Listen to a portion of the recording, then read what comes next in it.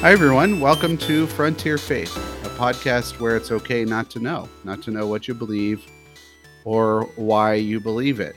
I really believe that we're at a time right now where what was old is becoming very incredible. It's becoming incredible in the sense that it really is something hard to believe in, hard to hold on to. And people are starting to see that more and more.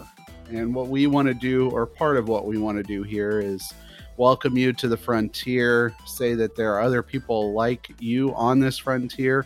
If you've been listening for a while, to encourage you as best as we can to continue exploring that frontier of what it means to believe what you believe and explore it even more. My name is Nathan Whitaker. Hi, my name's Ryan Harris. And Ryan has to sit through as I try to figure out how to introduce the episode every single time. But we're here together today to kind of continue from last week, but not really, just in terms of its foundation, if you will. And we're going to talk about climate change, environmentalism. We're probably not going to hit every aspect of it, but we're going to try to ask the question, or at least wonder a bit, what would it look like to be in a church, an American church or a congregation that really does focus on taking care of the environment?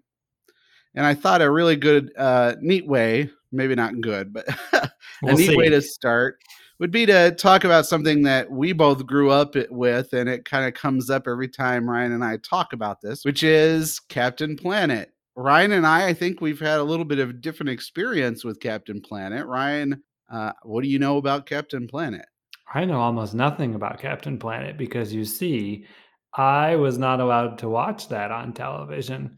I mean, there were quite a few things on TV I wasn't allowed to watch, many of which were pretty silly. And now my parents claim to not remember making that rule, but I Yeah. promise you it was one. But yeah, no, Captain Planet was not okay. And some things that were related were also not, like Fern Gully was another one from my day that was not okay. Although I remember thinking it was pretty rad, but because I think I watched some of it, or I watched it and then told them and they weren't happy. Or no, I think we watched it at school and they got really mad about that or Okay. something. But yeah, no. So I know very little about Captain Planet. Yeah. I mean, I'm in the same place in terms of my parents saying we couldn't watch it. But I was a bit older than Ryan in my He childhood, still I was is. going to say. I still am, but I'm a little bit older. So, it's kind of on the tail end of, I was able to watch things even when my parents didn't know it. And so I would watch some of those episodes. And I never got the reason why from my parents that they didn't want me to watch it. Did they ever tell you why? See, it's hard to. I'm trying to remember if they did or if I am extrapolating based on things I know and about other. Yeah, You know what I mean? Like right. looking back in retrospect, I think that it was something along the lines of.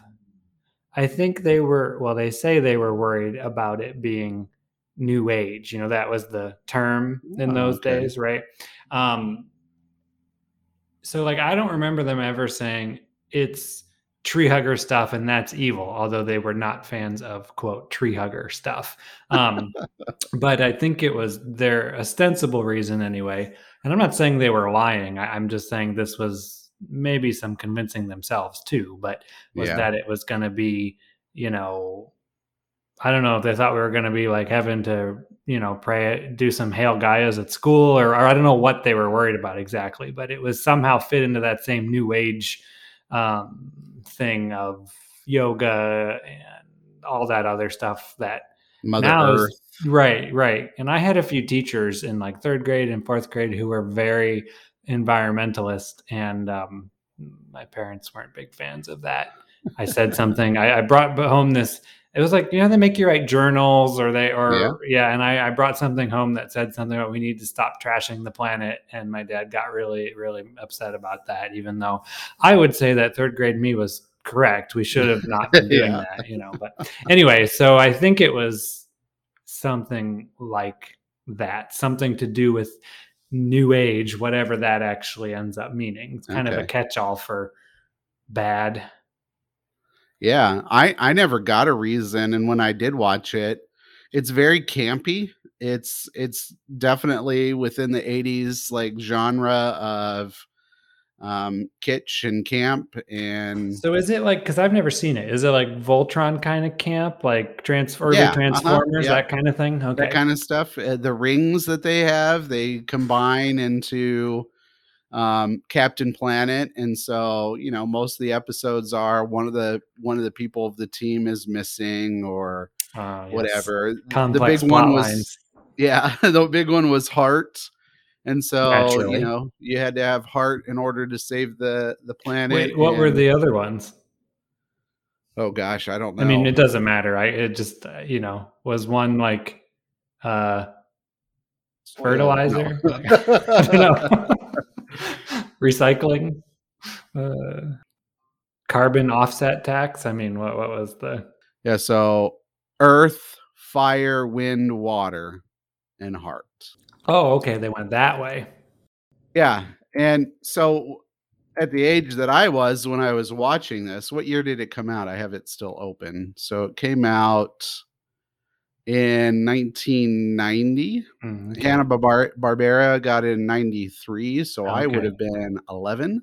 Yeah. And it ran, I mean, it's funny how it imprints on our memory so much because it only ran for 3 years. It wasn't that long. Well, and it imprinted on me, and I never saw an episode of it, but I think it Yeah. was like I said, there were so many things I was not allowed to watch or play, certain video Mhm. games or whatever, and some of them I think about now as like, okay, that probably wasn't great for, kids Yeah, to uh-huh. watch. Like, I don't object to them not letting me watch Beetlejuice when I was 5, for example, I haven't seen it, so it's probably I'm not saying it's all You evil, haven't but seen I Beetlejuice? haven't. I wasn't allowed, You remember? gotta watch it. But probably not for 4-year-olds. That's fair, No, definitely right? not for So, 4-year-olds. but now, things like Care Bears also wasn't allowed to watch, Oh. the Smurfs, because they had magic. See? Oh, did they? Yeah. So this is what That's I the mean when power I of say friendship. the catch-all of new age. It really did Okay. cover a lot of bases. Yeah, I don't really remember why, as I said. I just remember that experience like, "Oh, I don't think I wanna watch this because it was a little past my age maybe, I don't know, or maybe because I wasn't into camp like I am now, or because I like Transformers and, like, this is just like a Transformers ripoff or something like that, but I didn't get the big deal, but nevertheless, it was a big thing, and I remember Captain Planet, especially with the conversation around recycling, and that's Mhm. probably what was going on in your 3rd grade class Yeah. was We're learning about recycling. that. Yeah. Yep. Which, we did that. We had a recycling bin. And of course, where I was, you just put it outside and they'd come by and get it with the trash. So it's not like my parents weren't like, we refuse to recycle, those kind of terrible people. Yeah. Um, but, uh, Well, we uh, didn't recycle. We weren't terrible people refusing to. We just didn't. well, yeah, but I Except, mean, the people who all you have to do is literally put it outside yeah, with your trash, and it won't do that. It's like, well, you should do that. You should yeah, do that, right, you know. yeah, Um, but anyway, so yeah, that was probably what was going on there. yeah. It was interesting, and I think in my life, it still is kind of a touchstone of recognizing how people are starting to see that the way we treated. Now, when I went to college, I realized that that was much longer history. You got Teddy Roosevelt setting up. Um, National parks, and Uh-huh. you've got the whole conservation versus preservation movement in the 20s and 30s. And so I know that there's more history to it than that. But I think that was the first time it hit my consciousness was around Captain Planet. And then in my brain, I just connect it to recycling. And so it's like, yeah, let's recycle. Let's do it. Yeah. Well, and I think for me, the other part of it was it's hard to, I don't even know if I could separate these as that. The other thing going on in that time was not a theological thing, at least supposedly it wasn't. But in the early 90s, in the late 80s, although I was only barely around then, but late 80s, early 90s especially, was when the big thing was global warming. And Yeah. people in my life were very much in the crowd that were very, thought global warming was fake. It was a hoax. It was, all that kind of stuff. And so I think part of the reason that some of that stuff got lumped into the quote new age banner was because they were listening to and consuming all this other media that told them it was a hoax and it was a scam and it was, you know, some plot by the way, I've never been clear on who the plot, if it is a scam. In fact, I asked somebody one time, I said, okay, let's pretend you're right. It's all fake. Who's benefiting from this? Like you recycle and there's less trash around. What's the evil plan there? I don't understand. Yeah. Would it surprise you to hear I did not get a coherent answer? No. Anyway, I think my dad would say that it was always some plot to raise taxes or something. You know. Anyway, Okay. I brought that up though to say that I think all the political stuff, that was when it's at least, I don't know if that was when it started, but it was very much a big political issue then. And I think that bled into all of this also, the suspicion of it, um, that kind of thing. Well, it was Al Gore's movie. It Yeah, was that the was a late big part of 90s, it. right? So The Yeah. Inconvenient Truth, Hmm. which, in my memory, people really dismissed that movie out of hand. I don't remember a single conservative that I knew actually going to watch the movie. It was like an ideological difference. I'm not going to watch the Yeah. movie because I don't agree with it. Are you kidding? I Instead of mean, El Diablo. I mean, Rush Limbaugh would like go on daily rants about it, yeah, and not to mention which there was a lot of ridicule of like they had a march for climate awareness and it snowed kind of stuff, and yeah, it was right. all that nonsense. But Well, that was um, a big thing about the global warming before right, they um, was it? I'm sorry. I'm starting to have this recollection. I was listening to, I believe it was Slow Burn. Was it Slow Burn? Anyway, it was something like global warming was the phrase that conservatives put on it to make fun of it or something. well, so I'm not positive on this. I think there was a time earlier where they did talk about things like global cooling, and then I think it did switch to global warming. And they would always talk about that, like, see, it's all a scam. And I think what it was is that the scientific consensus was developing into what we're talking about here is climate change in general, which includes cooling and warming, but all Right. of which to very bad catastrophic Yeah, right. consequences, right? I think, and I'm not a climate scientist, so you'd have to ask somebody who is, but in fact, I'm not any kind of scientist. But I think the reason that it switched really to climate change was partly in answer to the nonsense about, well, it snowed outside, it's not global warming. Yeah. Plus, also, I imagine the science has just come a long way since the early 90s. Well, and it took, I mean, for my recollection, if anyone's listening to this that's younger, that took quite a few years. I Yeah. think it took my entire childhood and college to get to climate change. So we're talking about the mid 2000s or so. Yeah, I mean, I can't put a date on it, but I feel like that's around when it started changing. Now, we could be wrong, but that roundabout there, I think, as Yeah. I remember it, that's when it did At start to least switch within some. our circles. I mean, it Yeah. could have been different outside, but I don't remember becoming aware of climate change. And I was in the midst of, I was one of those guys that was an asshole and made fun of Oh, so climate was I. I global didn't think warming it and was real. cooling, and Yeah. then when climate change came out, I was like, "Oh, well, so now you're just saying the climate's gonna change, you don't know what you're talking about," and Yeah. Or a big one for me was, well, yeah, it could be changing, but it's not because we're doing it. It's natural. yeah, Like, of course, right, because even today, one of the big things you hear is like, well, sure, it might be changing, but it's how much did it change before they started keeping yeah, track of it? It's just a yes, normal, all that kind of stuff, which huge thing, really yep, just shows that you don't have a shit clue what you're talking about. And by the way, again, not a climate scientist, but I know that like it's one of those it's like, yeah, but that's not how any of this works kind of moments. right. Well, I think it's good to have that perspective as we in this podcast and really in life in general, as we think through climate change. the arguments against the theory or the reality, I don't know what the scientific language is around that. It is it hasn't changed much. It's No. basically man can't do it because man's not powerful enough to do something like that, is basically what I've heard in my I've past. heard that one, yeah. Or it's just scientists are, and we talked about this last episode, scientists are wrong or misguided Mhm. or trying to deceive or whatever, and that's where your whole like who's benefiting from this thing Right. comes from. Even if that's all true, to Yeah, what end? Yeah, but, yes, I think so. And then, stop me if I'm getting ahead of you, but the other element too for me, and I'm curious to know if this was in your world or not, was I don't remember hearing any sermons about this, like where this was said that's true. specifically, but very much the idea that, well, there's only like, obviously you don't want to dump chemicals in a lake you're going to swim in, right?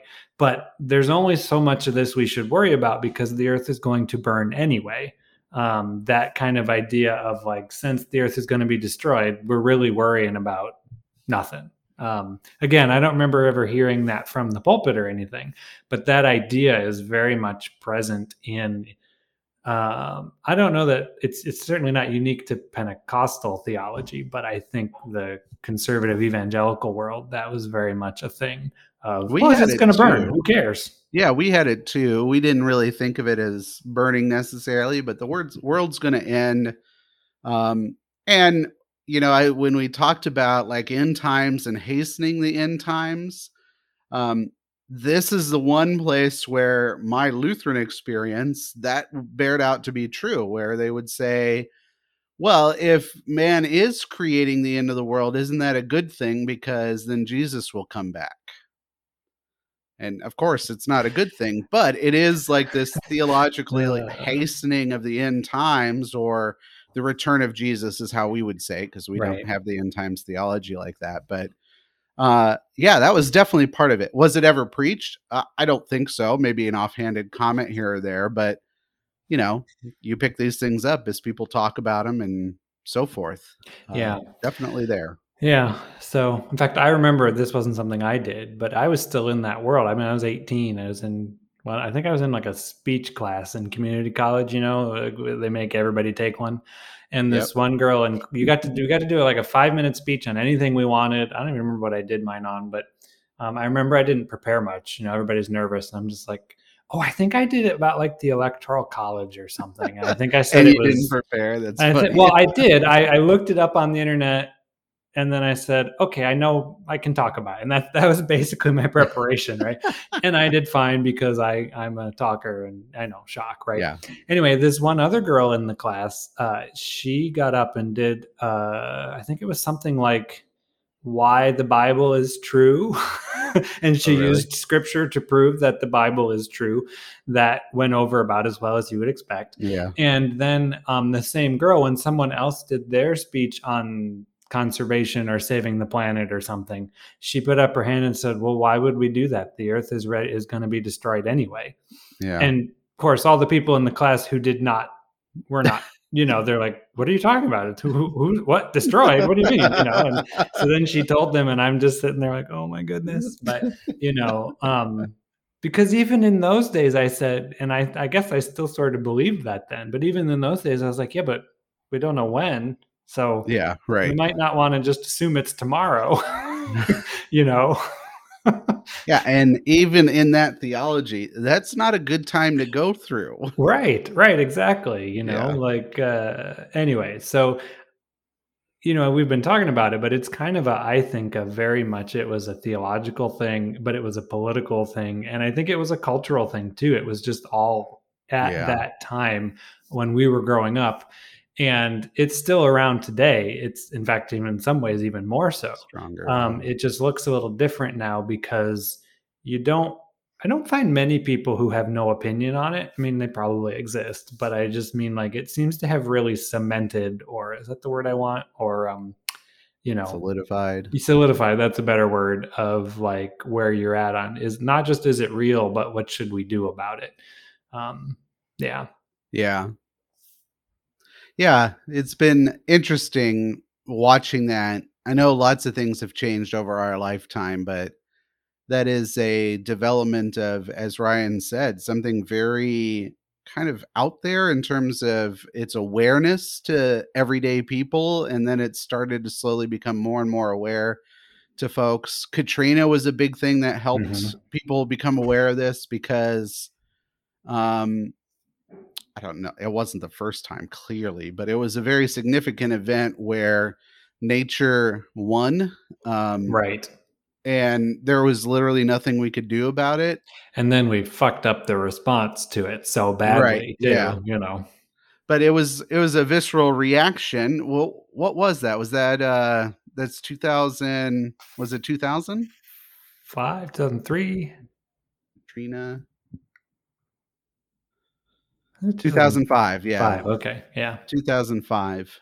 Yeah, in fact, I remember the Sunday before it hit, the pastor said something about, because we had no idea it was gonna be like it was, but I think he prayed for them, and he said, "Aren't we glad we're not in New Orleans or Biloxi today?" Oh, good You grief. know, and it was just kind of like an offhand thing because, again, it had not happened yet, and nobody Yeah, envisioned what ended up happening, you know? yeah. Um, yeah. Yeah, we saw the raw power of it, and it's such a different world, I think, because nowadays we hear about every fire that's happening on the West Coast. We hear Well, about every tropical partly storm because that the comes. entire West Coast is on fire, I but know, yes. but still, we're hearing about that more. Who Yeah, cares about the West Coast, in terms of if you're in the Midwest, it right. doesn't.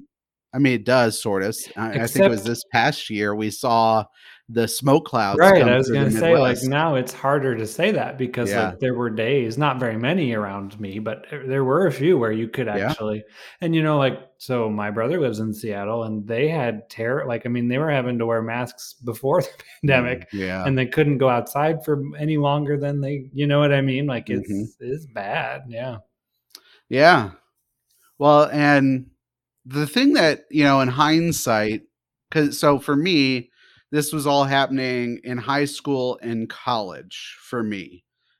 Captain Planet was, of course, a little before that, but the increase in the conversation, the increase in the knowledge that we had, that was all happening to me when I was in high school and college. And I got my degree in history. And one of the first things that I learned about um, in American history that wasn't talked about much in high school, at least that I remember, was the Dust Bowl in Mm, California. mhm. And, talk about a man made disaster, right? That was because we tilled the soil so much that it was so loose and then stuff happened. I don't know all the details off the top of my head, Mhm. but We didn't learn that. about it in Canada Oh, school, you but didn't? Okay. no. Well, the Dust Bowl is, in hindsight, historically, it's a very clearly man-made disaster, Right. and, um, it devastated people, like, I've got some famous photos of people living in Mhm. the Dust Bowl era There's that where. one of that woman that's just kinda Yep, staring off into right. the She's distance holding in her despair, child yeah, and uh-huh. yep. People died with, respiratory stuff because of it. Of course, they died because of starvation and um, just all sorts of horrible stuff.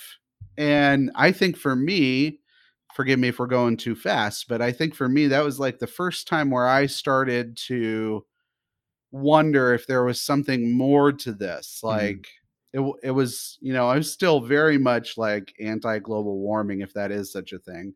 But it was the first time where I'm like, wait a second, just simply by trying to farm and feed themselves, they created conditions that made it so that they had a natural disaster. And then, of course, Katrina happens, mhm. where they of course live in an area where that's risky just because of where you live. And then I hear about the history of Katrina. There was Mhm. a slow burn adjacent podcast called Floodlines that I listened to. That's where I heard it about Mm. Bush and the conservatives. And there, there was a huge hurricane 100 years ago or so, and just devastated everything that was there. And um, It's interesting. Like, I'm curious because this isn't so much in our theology, but it's probably in yours, right? There's the act of God with natural disasters. Hmm. Like this is a judgment from God type Oh, thing. well, yeah, usually it's because of people like me. God hates the gays, so he sent a Yeah, hurricane to well, get them. yeah. Um, It's what Jerry Falwell said after yeah, Katrina. and whatever. What's that other? Well, Lou those Dobson people. and Yeah, not yeah. Lou Dobson, Pat James Dobson. Robertson, that was the one I was Okay. thinking of. Yeah. Um, Weird. Anyway, But I'm curious, uh, is part of the resistance to say this is man-made natural disaster that it's even going to happen, climate change, is because it instills upon them a judgment? I think what I remember hearing more in my life from the people in my life was, I mean, I remember hearing the things about like, well, New Orleans, well, that's a pretty sinful place. So God, Right. of course, if Yep. that were the reasoning, then one would wonder why other places like, say, Las Vegas never got Right. Yeah. But I remember hearing more of well, these kinds of things are because of the fallen, broken, sinful world. Like, Okay. this is the effect of that. And so in a sense, like we should expect things like that to happen sometimes. Don't get Okay. me wrong. There were, you'd hear the stuff about it was punishment for, oh, take your pick, gays, communists, whatever. But as I think Blacks. about it, yeah.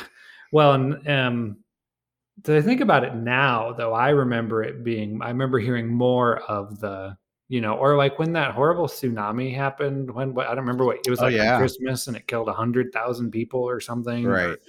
That was another example of that. But I remember hearing mostly that this is um, what happens as a result of sin, not necessarily people's sin caused it exactly, but that the fall of the world of sinfulness is what creates things like this. Hmm. So what I remember the most. That's interesting because I would say that's part of the for the course for Lutherans. That's how Mhm. we would talk about it. Yeah, The corruption of sin in the world, right. disoriented the way that it should work, and weather patterns have changed in such a way because of sin in order to cause Which, destruction. which, by the way, hurricanes are caused by different temperatures meeting. Like, I'm not sure that's because of sin. Like Right. that's just chemical or not chemicals. It's just physics. That's how these Meteorological. things work, right? And anyway. But yeah, yeah. Yeah. I don't know. That was just kind of a thought that occurred to me. Like, why? Not why in the theological, or rather the philosophical ideological reason, because I think we know why it stops, like the congruence between, or let's say the escalation between a Katrina to climate change. Why can't you just let that continuum Mhm. go? And there seems to be a stop there. I wonder why theologically there's not that connection, right? Mhm. Because if sin can be corrupted or can corrupt weather systems, then who's to say that sin can't bring about death? Well, Paul but says that, right? I think the idea is if that's what's causing it, we're not going to fix it with different cars or different, True, true. whatever. But Um, I'm not saying I Okay. agree with that. I'm just saying I think in that line of thought, if you buy that, if you drink that Kool-Aid, then the idea is, well, until Jesus comes back, this is just how it's going to be, Okay. kind of thing. I Which get it. that line of thought was one I used to have, and then I started thinking about like because it was a process for me too of where I was very much I grew up very much thinking it was all nonsense or a scam or some kind of new age thing or Mhm. whatever, and it started to change for me because of like I said, I never like I would ask sometimes, well, okay, so maybe it is fake, but like why? There's a lot of effort into making this be a thing if it's fake, and I never did get a good answer of who that would, like, who are the people behind pulling the strings there? Like, what do they get from it? Especially now that we learn that it was actually the fossil fuel companies who knew about this years and years and years ahead of everybody and spent billions of dollars convincing people it wasn't true. Yeah. Because of course they did, right? Right. But it was stuff like that, and then it was also um, things like, I remember we learned about Chernobyl, and that right there made me kind of realize, oh nope, we could destroy the planet because we almost did. It was very close. Yeah. Like that was very close. You know, a few things had gone another way, and half the planet would have been an irradiated desert. You know, There was one for me, just to highlight, because I'm tracking the same thing for me. It was the Bay of Pigs. I don't know if you know this story, but Kennedy called off the attack, but the pilot didn't get the memo, if you will. He didn't get the telegram, and so it was literally as the pilot was taking off with the warhead to bomb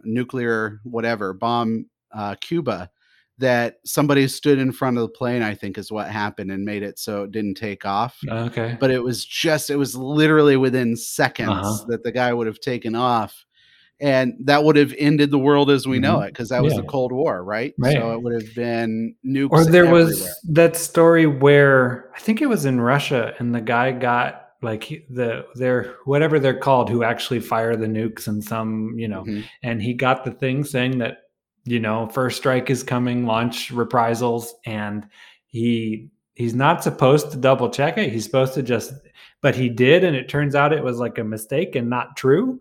So if Yuri in Siberia or whatever his name was had not done that, then we might have all been cinders, you know.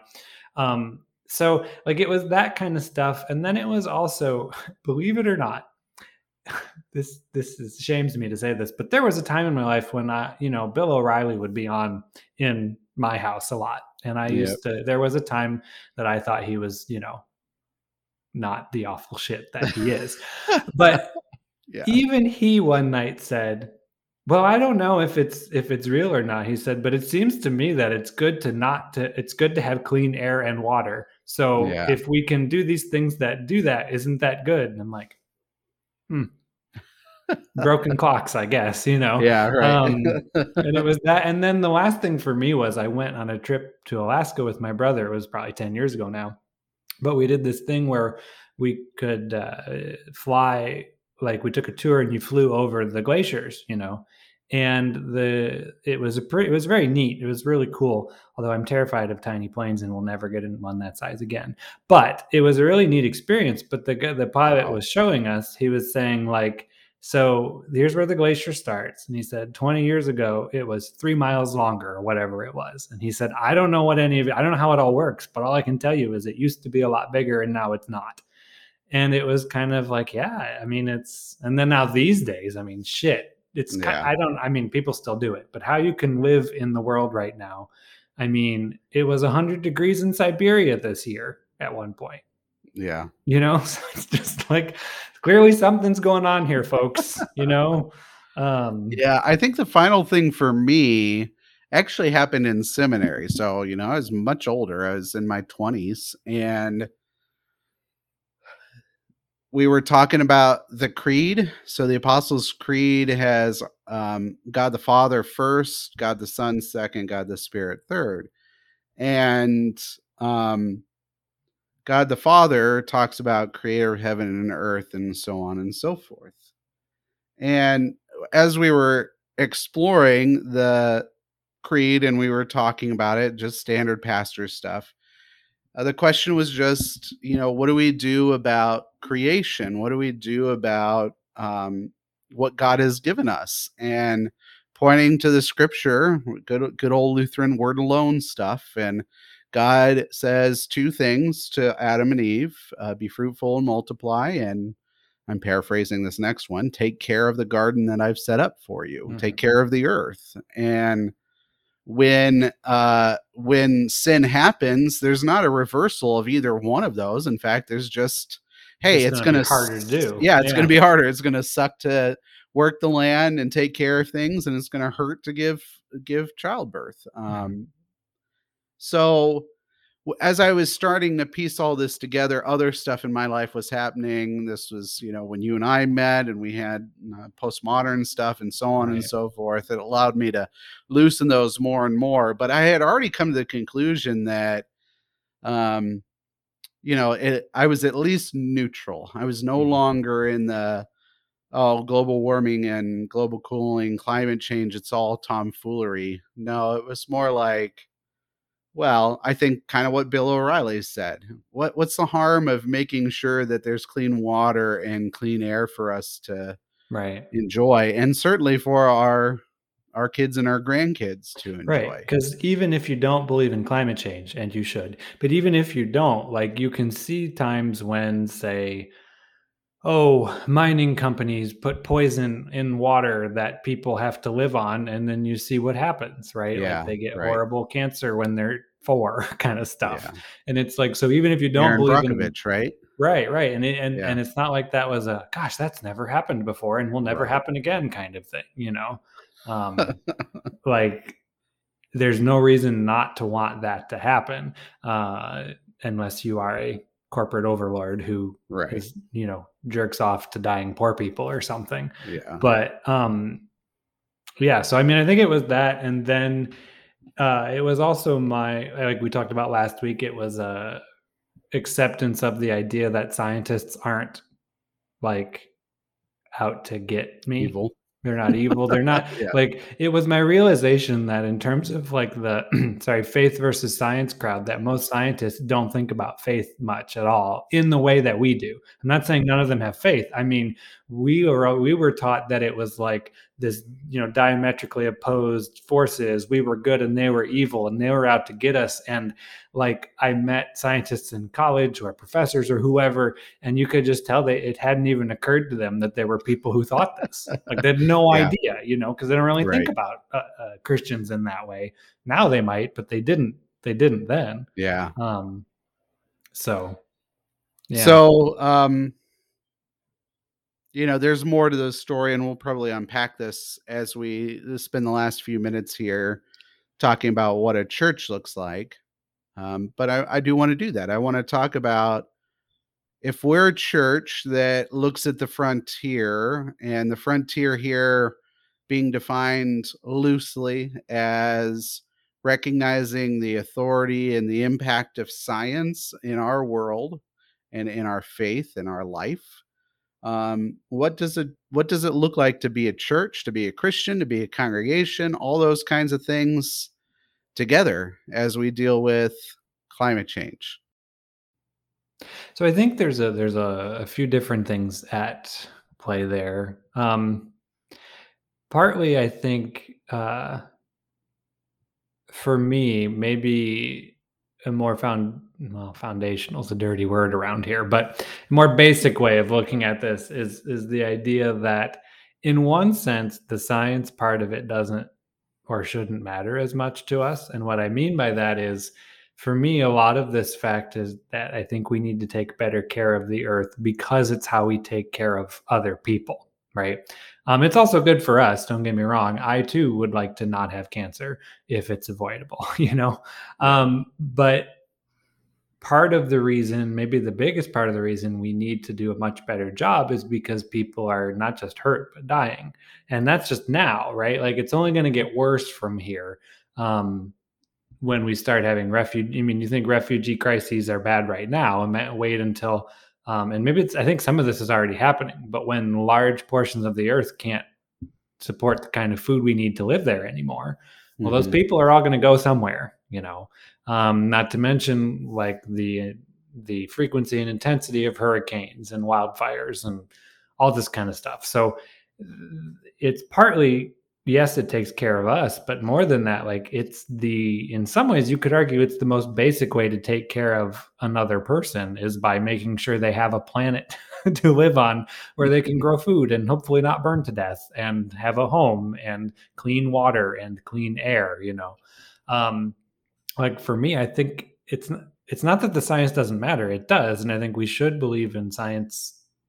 Well, period. But and in things like this too. Mhm. But that aside, we also need to realize that this is a love your neighbor thing at its most distilled, most basic sense. You can't.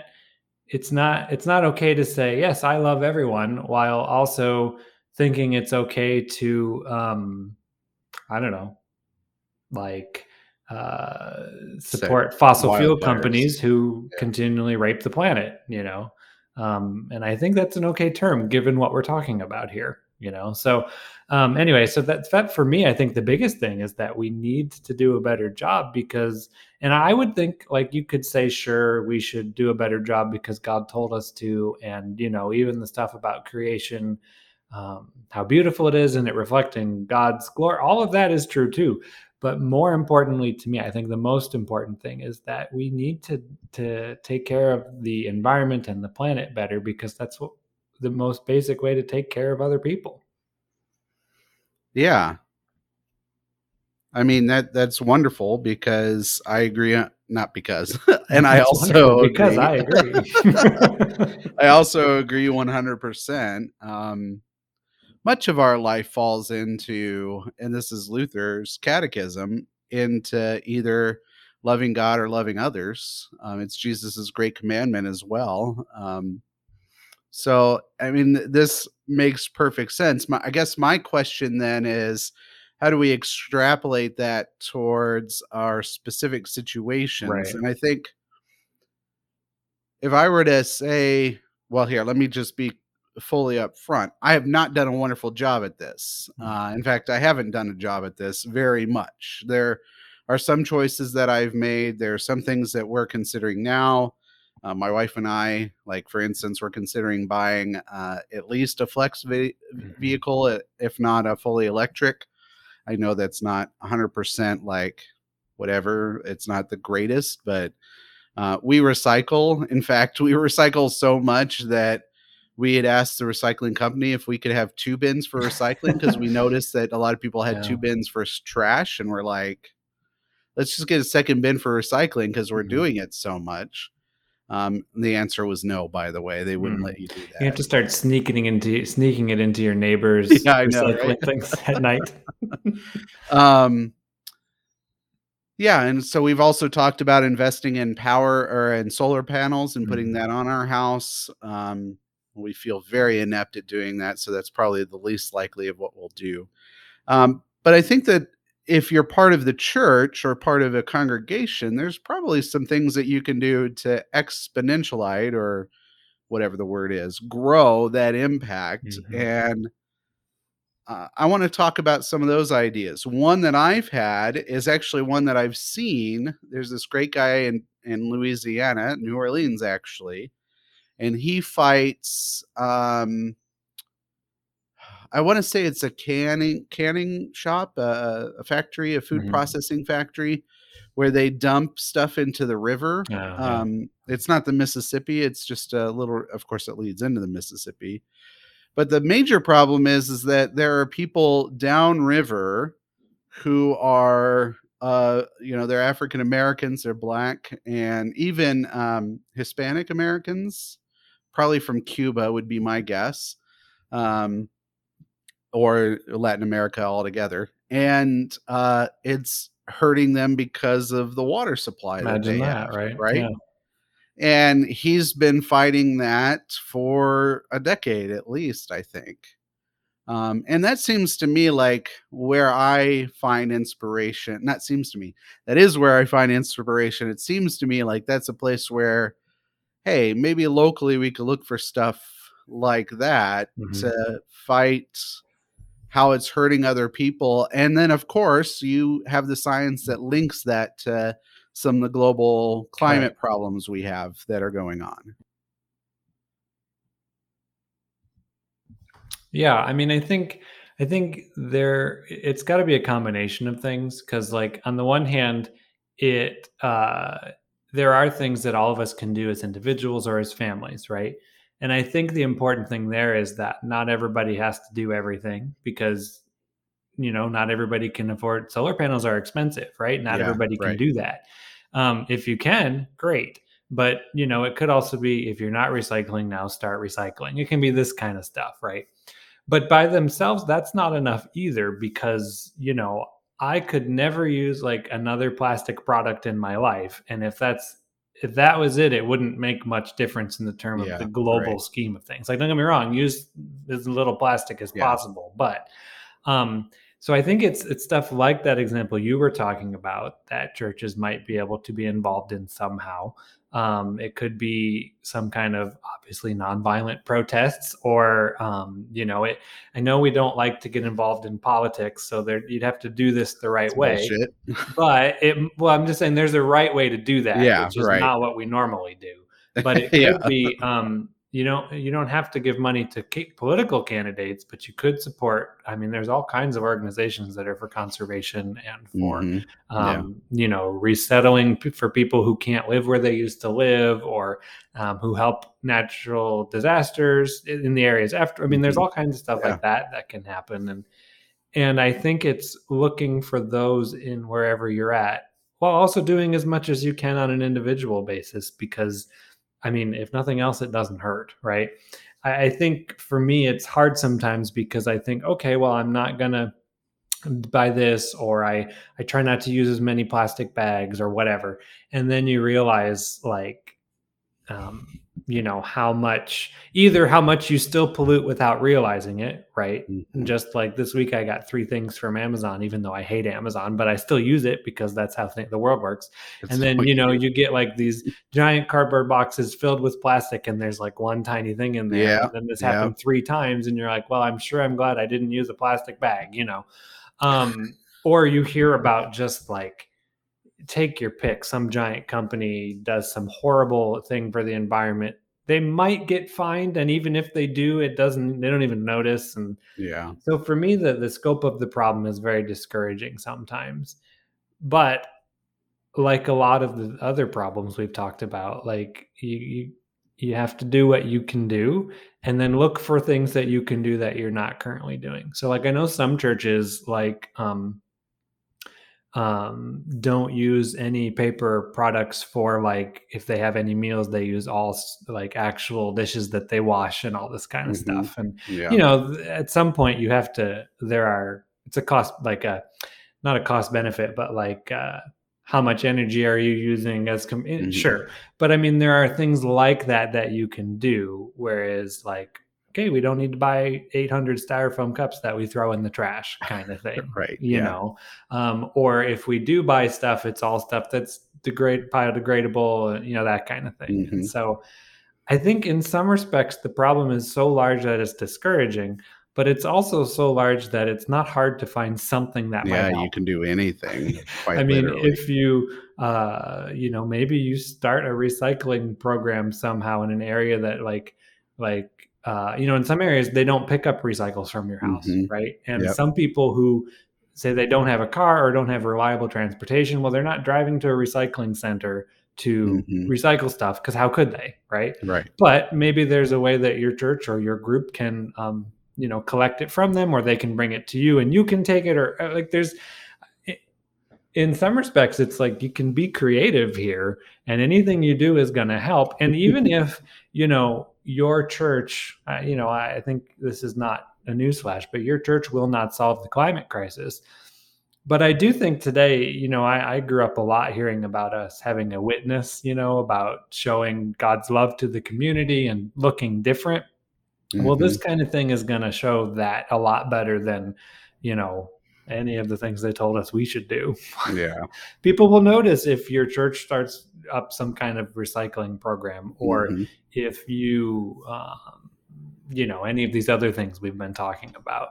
And have a lot more impact than whatever tent revival you want to hold or whatever, you know. Most definitely. And I think it should be, even though we skipped over it or at least assumed it, it should be said that if you're a pastor, you need to be preaching and teaching on this Hmm. stuff. Like, I know it can be tricky because, hell, I've been through this. People got mad at me because I was doing social justice when all I was saying is, hey, let's stop the racism, right? No, right. Um, But It's like, pastor, no, can't you just preach Jesus? yeah, can't you Yes, just preach the that's what I'm gospel? doing. And somebody got really mad really quick, and I'm like, whoa, wait a second. It's like, friendo, this This is is the the Jesus gospel. stuff. um, I don't know how to make it clearer than love God and love others, right? Right.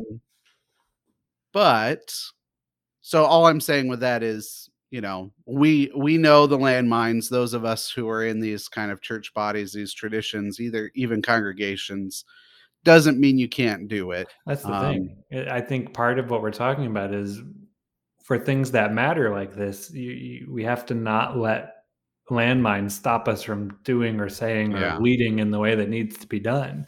Like, you know what? Someone might get mad at you and they might leave your church, but if they leave your church over that, well, then you probably yeah, still need to do it. If that's right. the only reason they leave, then you might be better off without them anyway. Um, you Well, know, and speaking from a Lutheran perspective, we have lots of material about this. Luther, it's unknown if he actually said this, but there's a quote. He said, "If the world was ending tomorrow, I'd plant a tree." there Right? you It, go. it talks about the care. I mean, he talks about there the care of creation and what that really means. The reason why apocryphal quotes like that work is because it sounds so much like something he'd say, even if he didn't say it. Mm, Um, we have a tradition of taking care of the earth. We have a tradition of taking care of, and we even tie in stuff that I would put more towards community stuff, like building a community garden mhm. or all sorts of stuff around that, which is more about feeding people and bringing people to the joy of nature. We talk about the joy of nature all the time Right. as Lutherans, and I'm sure as evangelicals and Pentecostals do the same thing. Well, I mean, we've Uh, talked about that more than once in the last few weeks about how that could be part of worship or whatever, and it's yeah, like, well, yes, I mean, this kind of stuff is not a hard tie-in to that kind of thing, and yeah, it doesn't, it doesn't have to like, I feel like growing up, the perspective we always had of something like that is, "Oh, so we're gonna dance naked among the trees and, have some kind sing of ritual," kumbaya and over it's the, like, yep, well, no, but, like, conservation is a way that you show love to God, right? And to other people. And so like, I mean, it's yeah, not a you wouldn't even have to reach real far to explain that to people. At yeah. least I don't think so. I Um, don't think so either. I mean, recycling used to be a hard sell for some folks, but now it's not that hard of a sell at all. I mean, the convenience, as you were mentioning, can be right. hard sometimes for folks. I have been, as we talked about, you do too. Mhm, Other people don't, but there's ways that we can get around. Even if you recycle one thing when you wouldn't have, that's still a good step. mhm. And most people are kind of on board. I think, and this is something that I would agree 100% with, some people struggle with the language that we Mm. use when we're talking about this. And I would just say, I think it's important to broach the climate change conversation. I think that's really important. But to put specificity of what Ryan said, I don't think you need to in order to make this happen, Right. especially in conservative churches. Like, if you are in a church or an area where you can, like, then I think you should, right? But if you can't, well, then don't tell them about climate change. Just start teaching them, and whether you do that in a sermon or other ways, um, like why we need to take care of the planet and how it's not just taking care of the planet as the planet, but it's taking care of people, Yeah. Like, if people get upset with you about that, well, then they were going to be upset with if you're doing your job right. They were going to be upset with you about something anyway, right? Well, and we have to, just as a side note, maybe this is something we talk about in the near future, but um, expanding your preaching and teaching beyond the individual salvation Mhm. narrative is always going to be hard because that is the heritage that we've inherited as American Christians. For the most Doesn't part, yeah. matter what church body you're a part Well, of. unless you come from some of the much more liberal, like, Yeah, right. because they've been about social justice for a long time, but even there, they still come up against that from just American culture and, Yeah. all of that. So, So you'll always have to fight that battle if you start to expand your preaching, but So what I want to be careful about in this conversation, another conversation unpacking that would be great. But in this conversation, I want to recognize that it'll be difficult no matter what, because people are expecting a certain narrative being told to them from the pulpit around their individual sin and individual salvation. And when they don't hear that, especially for a while, people start to feel really uncomfortable. And I've been there. I don't preach that way at all. It's not how I preach at all. And there was a breaking point. Some people were like, that's enough. You got to go back to that. It's all great that you're doing this. And so just be ready for that. And maybe that's not how you take it. Maybe you intersperse it, especially if you're Yeah. somebody who's still working on individual salvation, and you might not be in the same place as Ryan Well, or I. I mean, you can tell people about individual salvation and also that they need to love people. Exactly. Yeah. I mean, like, But it and is to say that you'll hit some roadblocks when you yeah. start doing this, because that's not what you're supposed to preach, Pastor. But see, like, to me, I wasn't a pastor in a church for very long, but my thought was that, pastoral ministry, in terms of challenging people, that these are the kinds of things that roadblocks shouldn't be avoided just to go with the flow, right? Right. Now, Yeah. I'm not talking about, I've had in my life some pastors who were just assholes and just wanted to make people angry, Yeah. because that's not what that's not what either of us are saying here. But I am saying, of like, the planet that we live on is literally dying and maybe a burning ball of fire in the not too distant future, at least in the scale of the planet. Yeah. And so, what, if it takes you getting some people upset about that to help that, then that's is it like that's the kind of things that spiritual leaders should be okay with, quote, causing trouble about, Yeah. especially if Mhm. that's not like, you're not doing it so that you can be like, haha, I'm going to piss these people off. And it's not Yeah. a power play. It's just, I think that's the kind of truth to power thing, right? Like, that's where, for all these people who love standing up for the capital T truth, it's like, okay, well, here's something where if you get upset about this, then I can't help you. Right. Like, Right. the problem is with you, and maybe what you're feeling is conviction from God and not from me, kind of thing. Um, so it's Or different maybe you're being everywhere. challenged to let go of some political thoughts rather than, Exactly. yep, And that probably is going to suck in some ways. it's not fun. It's not fun, but it's also like, I mean, I think it reminds me of how Jesus treated Pharisees. Not saying that everyone who thinks this, who objects or whatever, is necessarily a Pharisee, but like, Jesus would get after them a lot about, you know, this thing is bad and it needs to change. And Jesus didn't seem too concerned about whether they were going to be upset about him telling Right. them or not, Yeah. because every case, he wasn't doing that to like make himself look good, or he wasn't doing it to just to piss people off. He was doing it because people were being hurt by it, or Mhm. because even though they thought they were glorifying God, they were actually glorifying themselves, which Mhm. is also not good. So, yeah, I mean, if we want to have Christ-like ministry, we may have to actually be like Christ. It's a crazy thought, I know, and it's also like, that doesn't mean it's always going to work perfectly, and that's not what it means either. But it's just, I think it's understandable to not want to rock the boat. And I think sometimes you don't want to rock the boat just to rock the boat. But if the boat gets rocked because otherwise we're all going to drown or burn up in, a hurricane or something, then Mhm. get to rocking the boat, I guess. Well, and part of the reason I say it is, yes, all that's true. I would also add, let's say instead of but, that was my way of trying to add. I would add also that if you were forced as a pastor to engage this thought with the text, then you'll start to see things that you didn't see Mhm. before. Yeah. And you'll start to learn things that you didn't think you'd learn. I'm nowhere near an expert in this, but being able to see, like I said at the beginning, the curses that God gives out are not curses against the planet, it's curses against the labor. It takes labor in both senses of the word, labor Yeah. on the land and labor in childbirth. Um, And so, explore it. Use it as an opportunity to do that. One of my great friends has said, um, the church is always an experiment.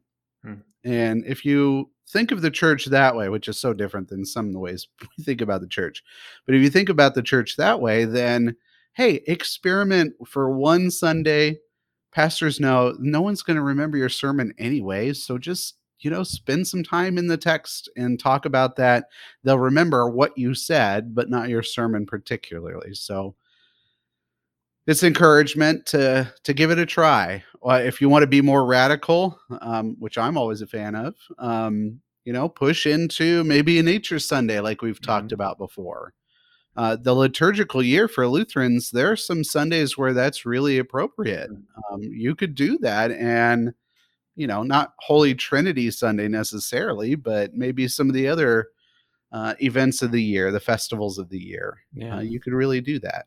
Well, and you also don't have to connect all of the dots for everybody. I mean, it could be for some people, all you have to do is help them. Like they may not have thought of the fact that how we treat the planet is more than just a political issue, because you help them see how it affects real people's lives, and we need to love people by taking care of the planet they live on, and they'll come up with all kinds of ways on their own to do that, and you don't have to give them a list, right? Or it doesn't have to just be in sermons. It might be something like cleaning up somewhere in a neighborhood. It might be working with some organization like we talked about, and just telling them we're going to do this as a church and go from there. It could be it really depends. There's a lot of ways to do this, but sometimes you can just give people ideas and then they run with it in places you never thought of anyway. And then sometimes you really got to spell it out for people, and either one is okay because everybody's different. And I really think part of a job for pastors, or whether even if you're not a pastor, like part of the job for Christians is like, just give me something to do that I haven't thought of before. And it might just be helping people see a thought they hadn't realized. And then, like I said, they'll go all kinds of ways that you might never have even thought of. It's kind of like partnering with people rather than saying, here is the gospel, the sermon according to me kind of thing. Anyway, I don't know. I'm just saying there's a lot of room for creativity here. And in some contexts, you might want to just shout it from the rooftops. And in some, you might have to be a little more sneaky about it. But that's okay, because the end result is what we're going for. Yeah. So I'm curious, of anyone who might be listening, what's some ideas that you think about for inculcating or incorporating this kind of approach? I dare say that Lutherans don't have established practices for what this is. There's no creation festival or feast of the church, but that doesn't stop many Lutherans from doing this kind of stuff. In fact, a lot of Lutherans will, in my experience, they've had specific Sundays of the year set out for time with God in nature. And I don't know why that can't turn into, for those of you who do this, a series where it turns into not only time with God, but time for others by protecting creation. Could turn it into a series, or you can transform that one year and see that God is speaking to us to take care of the creation at the same time, and what that means. I think there's lots of ways to do that. So I'm curious if anybody has approached that. I'm also very curious if anybody is really into climate change, and what kind of nonprofits, what kind of organizations that are good to support for that. That you have found helpful when it comes to Christians who might be a little more politically wary of their donations. That'd be a curiosity for me too. Well, and the other thought I had is we've been talking a lot about like pastors here, but if you're not a pastor, one of the things you can do is get your pastor on board. Harass him or her if you have to. Maybe you don't have to, but I just or maybe you don't even go to the pastor, and maybe it's finding other people in your church or group that you can do things together with, or, hey, I'm part of this organization, you could join me in it, or we're going to, that, like, there's, like we said earlier, anything you can do will help. And so it helps the world, it helps us. And honestly, like, it also, I think, glorifies God. And I think that's whatever kind of church you have, or whether you don't go to church, if you have faith in Christ, or probably a lot of other non-Christian faiths too, like, this is all only good stuff. And so, I mean, let's do it. And I don't think it does, but I hope none of this comes across as like, how dare you if you've not been doing this? Because, like we've said before, neither of us have been doing it perfectly either, so great. So start doing better. That's all, Yeah. And when you realize that you did something that doesn't help, well, then don't do that again. Like, I mean, there's plenty of Right. There's plenty of ways in your life that you can find shame, and this doesn't need to be one of them. Because it turns out shame doesn't help. It's quite the opposite. So just look for ways to do better. That's all. So wherever you're at with this kind of stuff, I hope that, as we've been trying to do in these last few episodes over the last few weeks or month or whatever it is hopefully they can be kind of a starter for you. Like, if you Daniel's been making a lot of bread, and one of the things you do to get your sourdough starter is that you start with some flour and then you feed it every day, right? And then it gets to the point where you can then use that to make loaves of bread out of. So maybe this is a bit of a weird metaphor because you're, fermenting things, but maybe it can function like that for you. You don't have to do any of the things we said specifically, but hopefully it can turn into some other kind of bread that works for you. And I hope that it's kind of the message that we come back to in everything we look at, I think, is that the way we've been doing things for whatever reason doesn't work, or it doesn't work well enough. And so it's time to try something different. And I think that's the part of the frontier process that we're on too, is we're trying new things, new processes, new thoughts, new beliefs, maybe whatever they are. And we're working together to see where that brings us. And then from there, maybe you readjust from there too. I don't know. But the point is, we're trying, we're doing something different, and we're not being stuck in the mud that we have been for a very, very long time.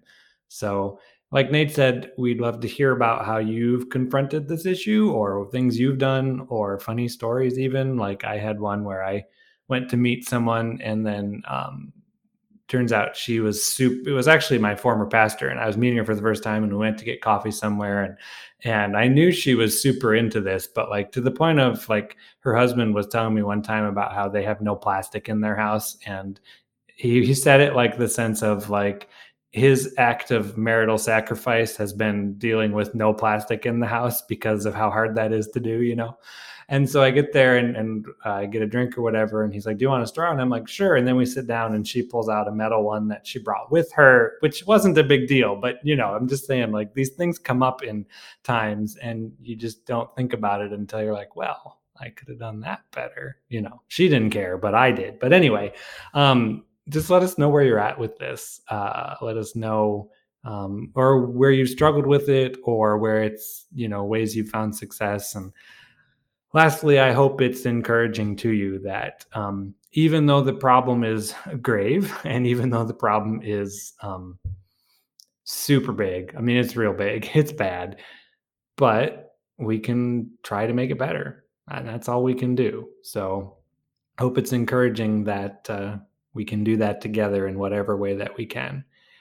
And like always, I guess we have to trust that somehow it'll be okay, because God will make it okay. That's the only thing I can think of with this, is that God really will take care of us. And part of God taking care of us, I guess, is us helping take care of the planet that we live on. Imagine that. So it'll be okay, I think. Let's no, I think it will. Let's work to make it better, though, and we can do that.